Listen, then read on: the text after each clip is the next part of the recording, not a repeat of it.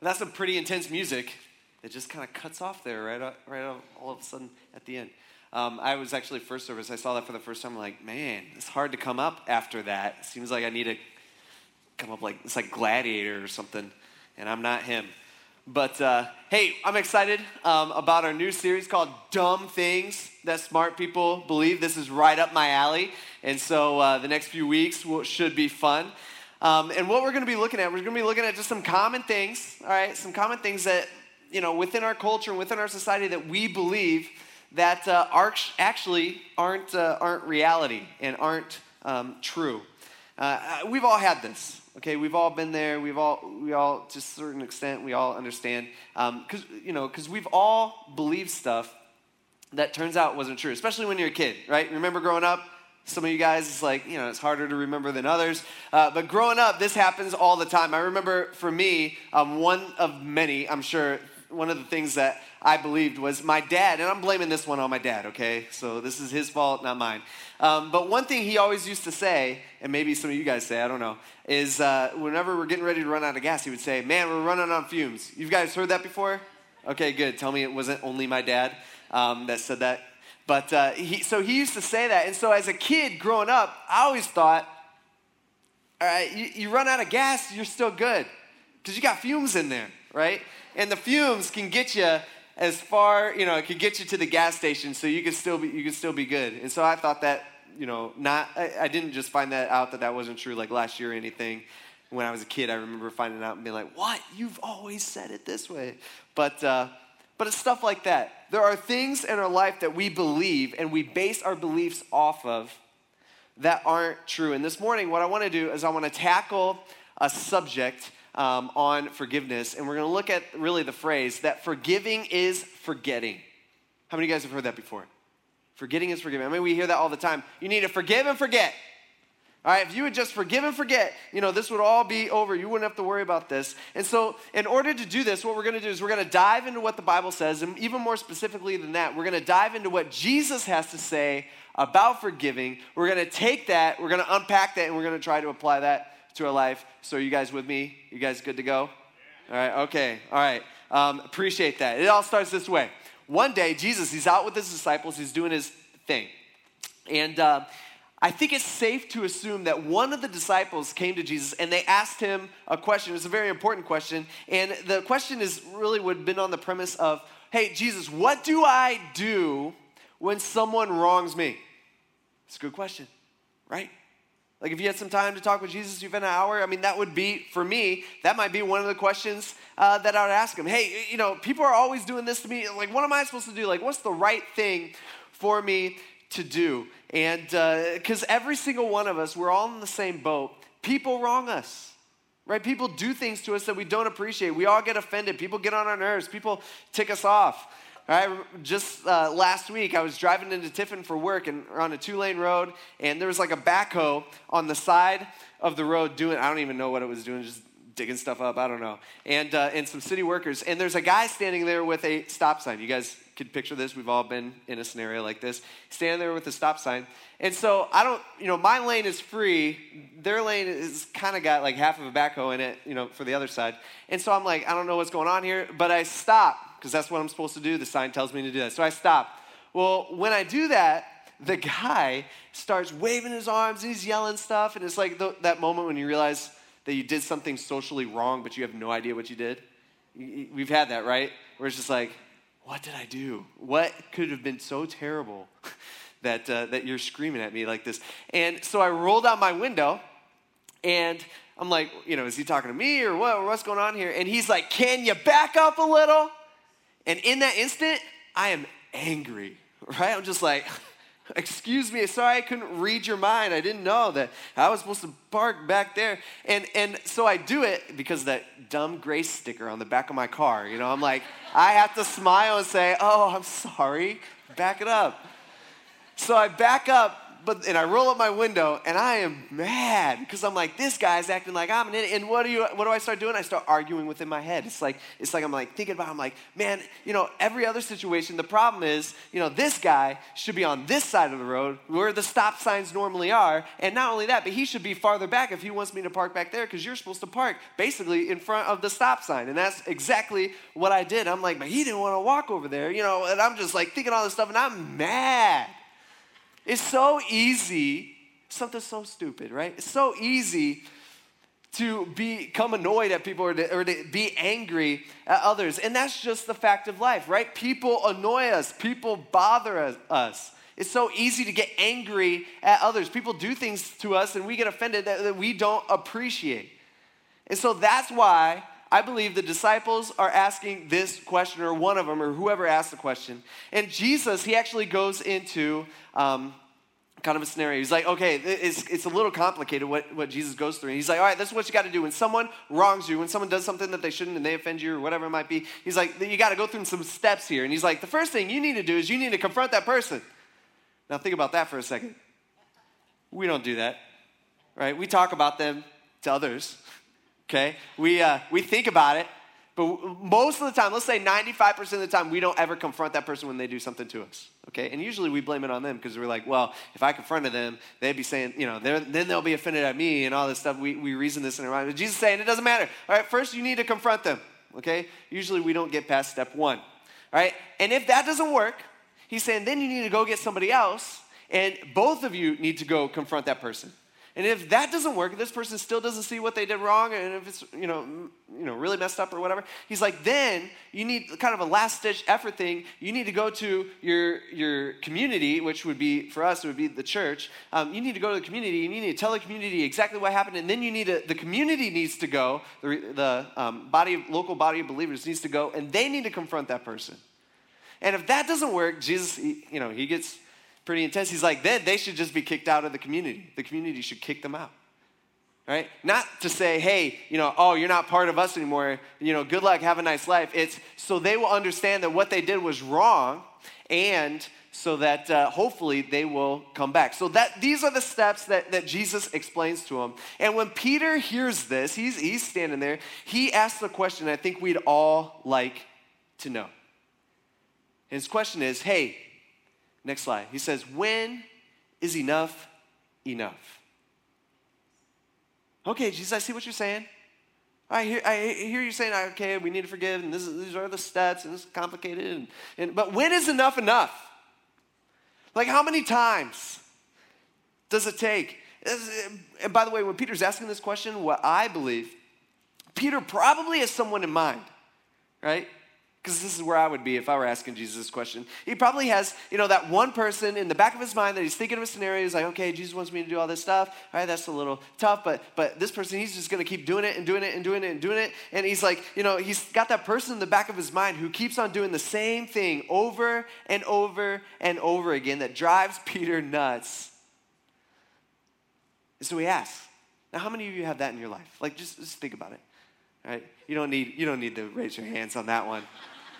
And then look at the person who you're thinking about. You don't have to do that.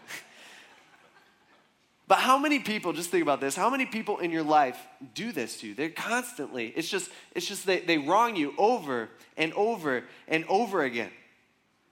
And in your mind, it's like, man, they've used up all their chances. Like, they don't have any more chances. I'm out of chances. I can't give out any more chances. They've used it all up. Or maybe it's not like quantity for you. Maybe it's, in a sense, quality, where it's like you feel that they did something so bad that they don't deserve to be forgiven. Something so bad to you in your past that they don't deserve to be forgiven. Like, think about it. Who is that right now? Or who was that? Who are you angry at? Like just for 2 minutes, like, forget the lights, forget the stage, all right? Forget that you're in a room full of people.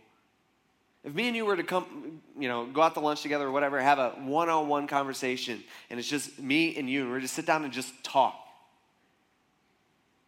If I were to ask, like, who's getting on your nerves today? Who's bothering you today? Who are you losing your patience with today? Who are you angry with? Who's doing that thing to you again that you just can't take?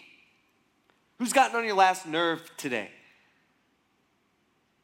See, I think a lot of us, maybe we don't even realize it, but we're asking the same question that Peter is asking here. When is enough enough? See, as a Christian, I feel like we all understand that. We all know, yeah, I know I should forgive, and that's the right thing, to do. But maybe we'd ask Jesus, first of all, I know we should do that, but am I required to forgive? And if so, how many times should I forgive? And that's what Peter's asking here. This is what he says in Matthew chapter 18, verse 21. It says, then Peter approached him, and he asked, hey, Lord, how many times must I forgive my brother or sister who sins against me? As many as 7 times? And he's like, 7 times. I mean, that's a good Bible number. Like, wouldn't that be enough?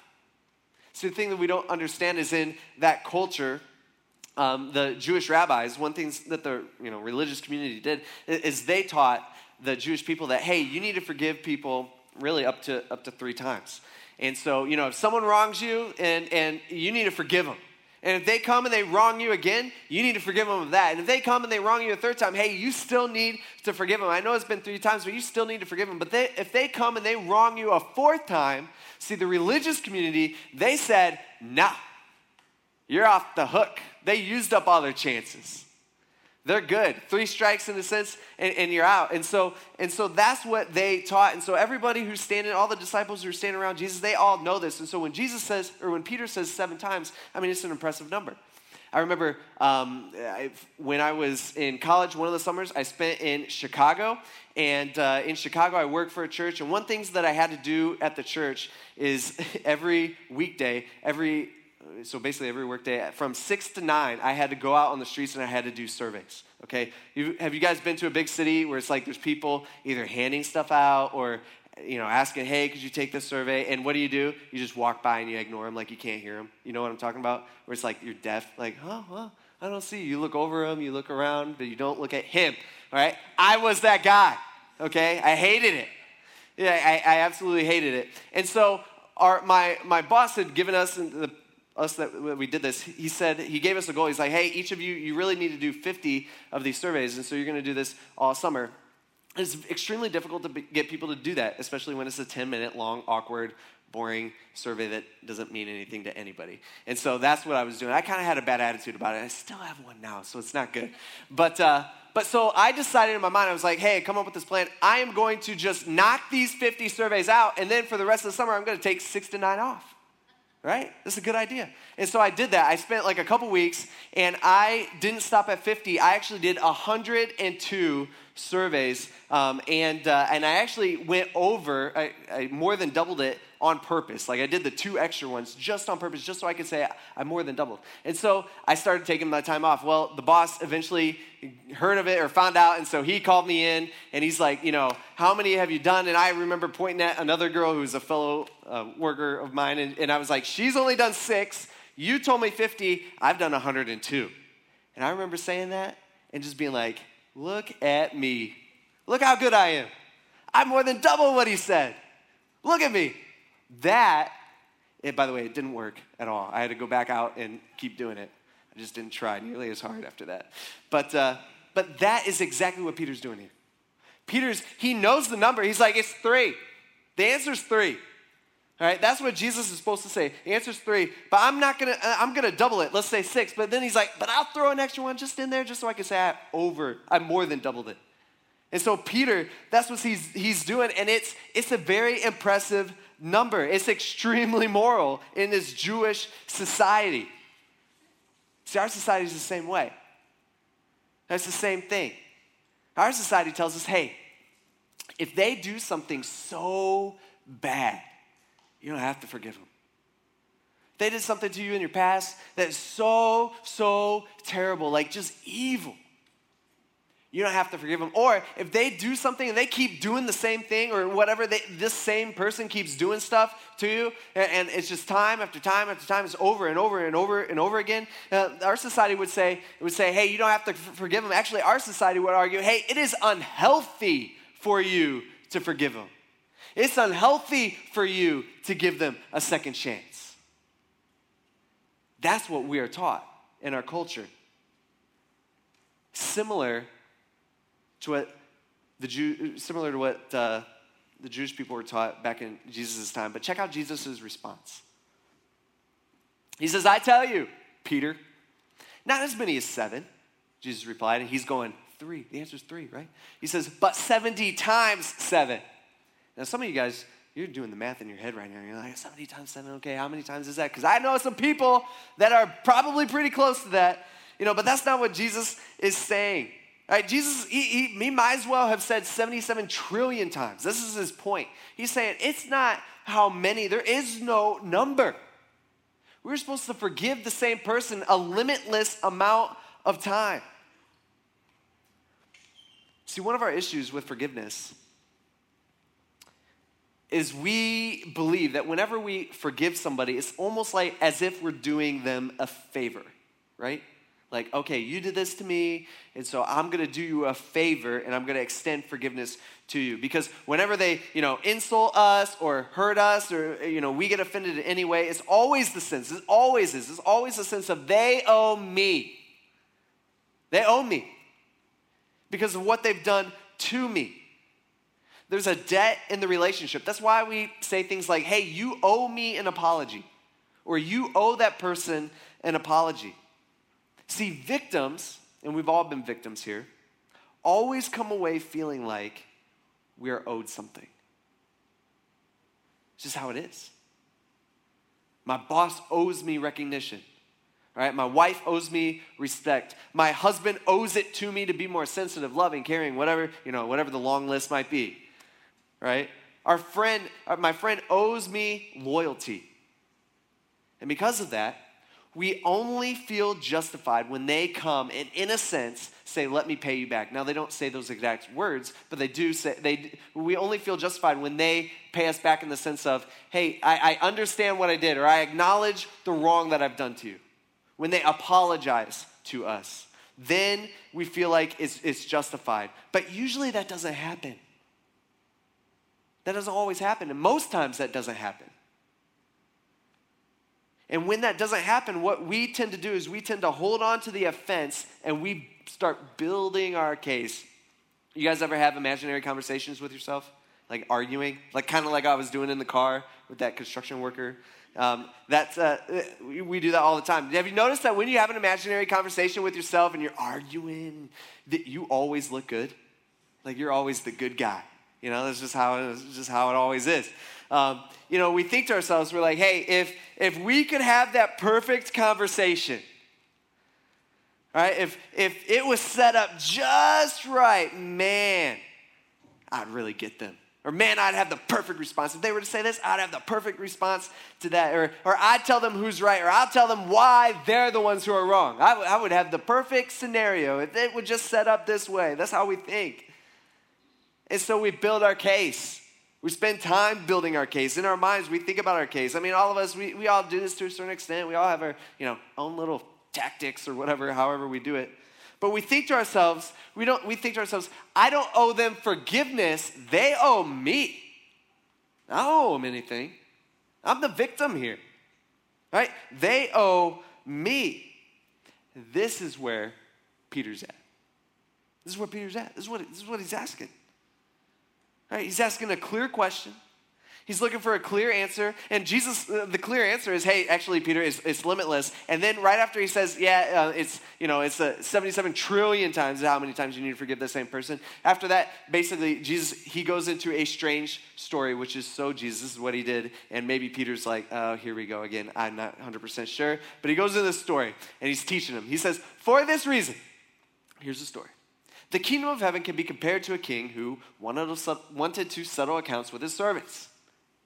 And when he began to settle accounts, one who owed 10,000 talents, okay? 10,000 talents, you got to understand, is a huge amount of money, all right? It's massive. It would be like $10 billion in today's society for one person. So it's like, hey, this average guy owes this master, owes this king, $10 billion, something that we'll never be able to pay back. It says, so he owes him 10,000 talents, and he was brought before him. Since he did not have the money to pay it back, of course he didn't. It says his master commanded that he, his wife, his children, and everything that he had be sold to pay the debt.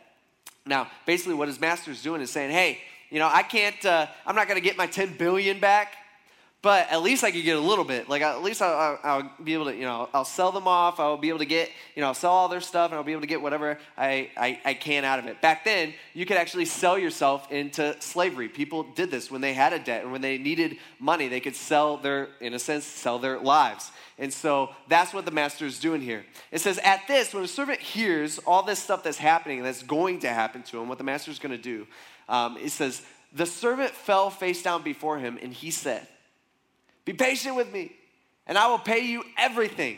By the way, a lie. Okay, it's impossible for him to do that. It says, then the master of the servant had compassion. Probably a feeling that every single one of us in this room should probably feel more often, right? Compassion. Actually, the word compassion, Jesus uses to describe God throughout the gospel, throughout his life. Which is interesting. This is just another time where he's saying the master of the servant had compassion, and he actually released him, and it forgave him of the loan. All right, so this was a big deal. All right, this master, he erases it completely. Notice what the master doesn't do. The master doesn't say, okay, I'm not going to sell you. I'm not going to do all this stuff. I'm not going to make you sell everything that you own. But just give me what you got in your bank account. I'll just take that. Just give me what little you have, and at least I got something for it. Master doesn't do that. Master just says, and I'm sure if you were to do that, the servant would be like, deal, no problem, here you go. He doesn't do that. Master's like, I'm just going to forgive it all. I'm just going to forgive it all. And everybody who's in the crowd, the people, they're like, whoa. And the disciples are like, whoa. And Peter's like, whoa, this is big. And by the way, this is what forgiveness is. See, I think part of our issue is that a lot of us, we don't understand what forgiveness is. And we don't know what it is. I don't know what it feels like. What the master is doing here, all right, is he is absorbing the debt.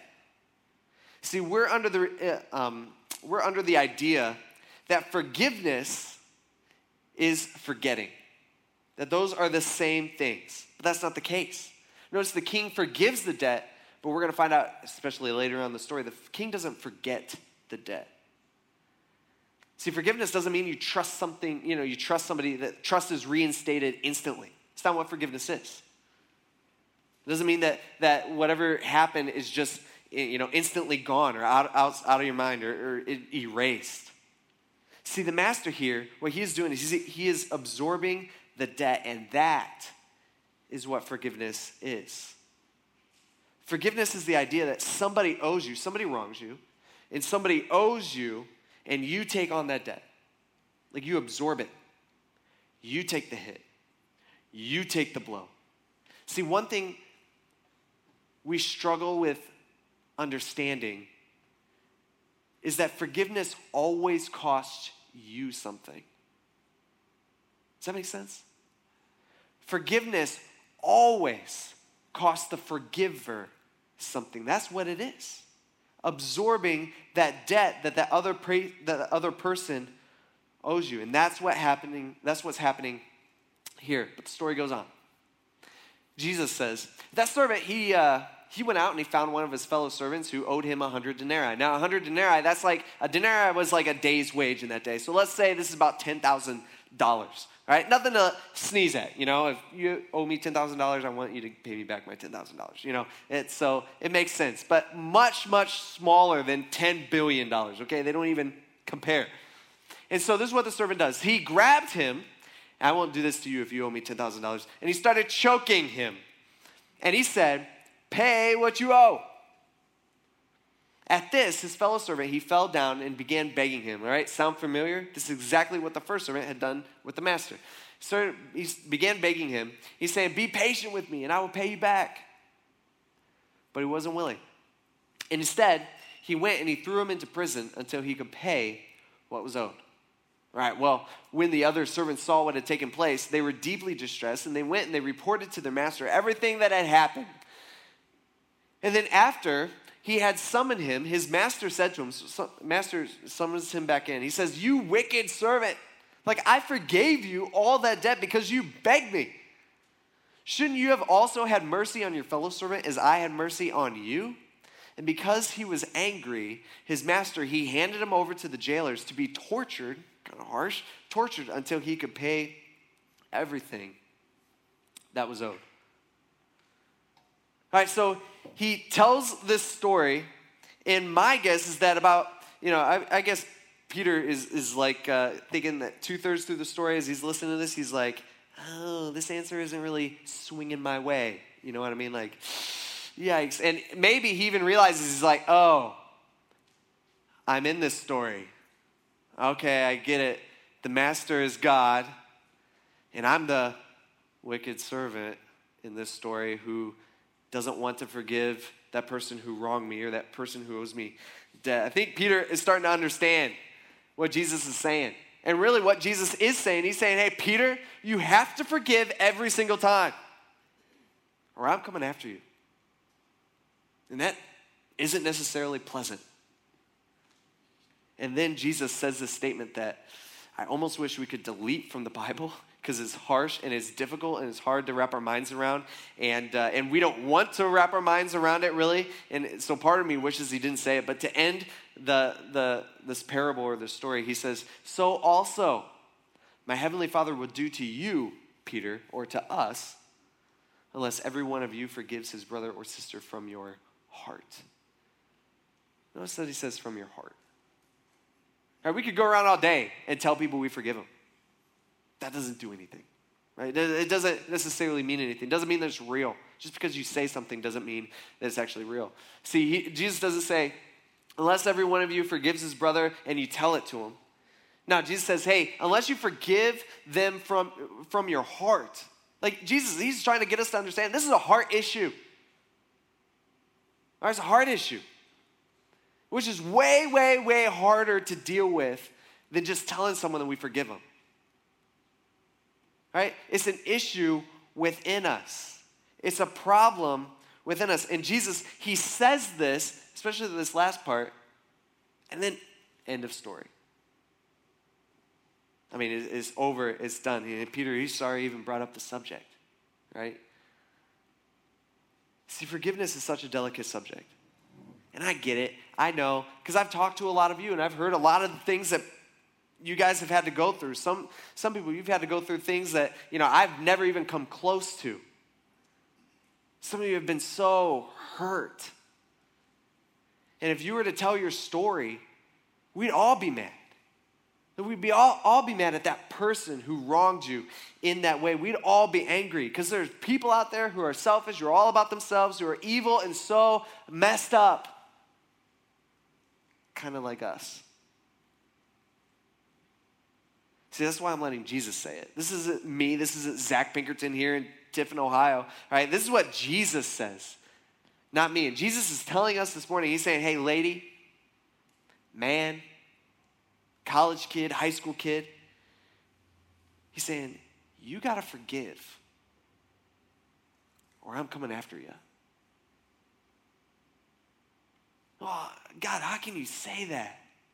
Like how can you say that? I'm not your enemy. Like, they're my enemy, right? They're the ones who did that to me. They're the ones who, they're the ones who did this thing to me that I just can't seem to get over. See, I think maybe Jesus is trying to get us to understand that forgiveness isn't necessarily just doing someone else a favor. Maybe he's trying to get us to understand that forgiveness is doing ourselves a favor.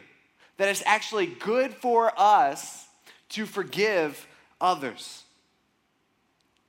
See, forgiving someone is a choice of your will, not of emotion. See, forgiving someone is a choice of your will. It's not your emotions. And this is where we get so confused within our society, because our society is constantly, our society runs on emotions. We judge on emotions. We make decisions on emotions. Emotions drive our thinking. It drives our beliefs of what we believe. It's all based off of emotions. And sometimes it's the emotion and the belief that forgiving and forgetting are the same thing that kind of messes us up. Like think about it for just a second. right? It's the idea that forgiving and forgetting, that a lot of times I believe actually acts as a barrier that keeps us from actually forgiving people. Because the way we reason it in our minds is we think, I cannot just forget what happened. I cannot just pretend like it never happened. And so because I cannot forget, I know I cannot forgive. Because if they're the same thing, I cannot forget. I know I cannot forget, and so I cannot forgive. Where in reality, forgiving and forgetting are two different things. They're not the same. See, here we are commanded, not asked, we are commanded to forgive. We are not commanded to forget. And by the way, I think the best way for you to kind of examine yourself and to tell if you have forgiven somebody or not is to ask yourself this question, and that is, how often do you think about or bring something up that someone has done to you in the past? How often do you bring it up? Whatever it is. That thing, or let's be honest, those things that people have done to us, some big, some small. How often do you think about those things, or how often do you bring up those things? Does that happen a lot? How often do you do that to win an argument, or to basically to help you use it as an advantage in an argument? Well, wait, I thought we didn't have to forget. Yeah, you don't have to forget. You don't have to erase it from your mind, but that doesn't mean you hold on to that thing forever or for 10 years or however long it might be. All right? Because when we bring it up or when we think about it, and I think this is 100% of the time, I can't prove that, but at least it is in my life. But I think when we bring it up or when we think about it, we always come from the standpoint of, you still owe me. Or when we think about it, we always come from the standpoint of, they still owe me. But if we've truly forgiven them, they don't. They don't owe you anymore. They owe you nothing. Because you've absorbed that debt. The debt's over. It's canceled. You took the hit.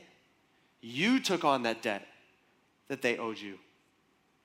See, Jesus is saying you need to forgive that person. By the way, did you catch the reason why? Did you catch why? You get what Jesus is pointing out? He's saying we should be willing to forgive because of the immeasurable amount of debt that we have been forgiven of. See, that's what happens. When we are a believer and we're a Christian and we start a relationship with God, the Bible says that God forgives us everything that we've ever done wrong, like everything.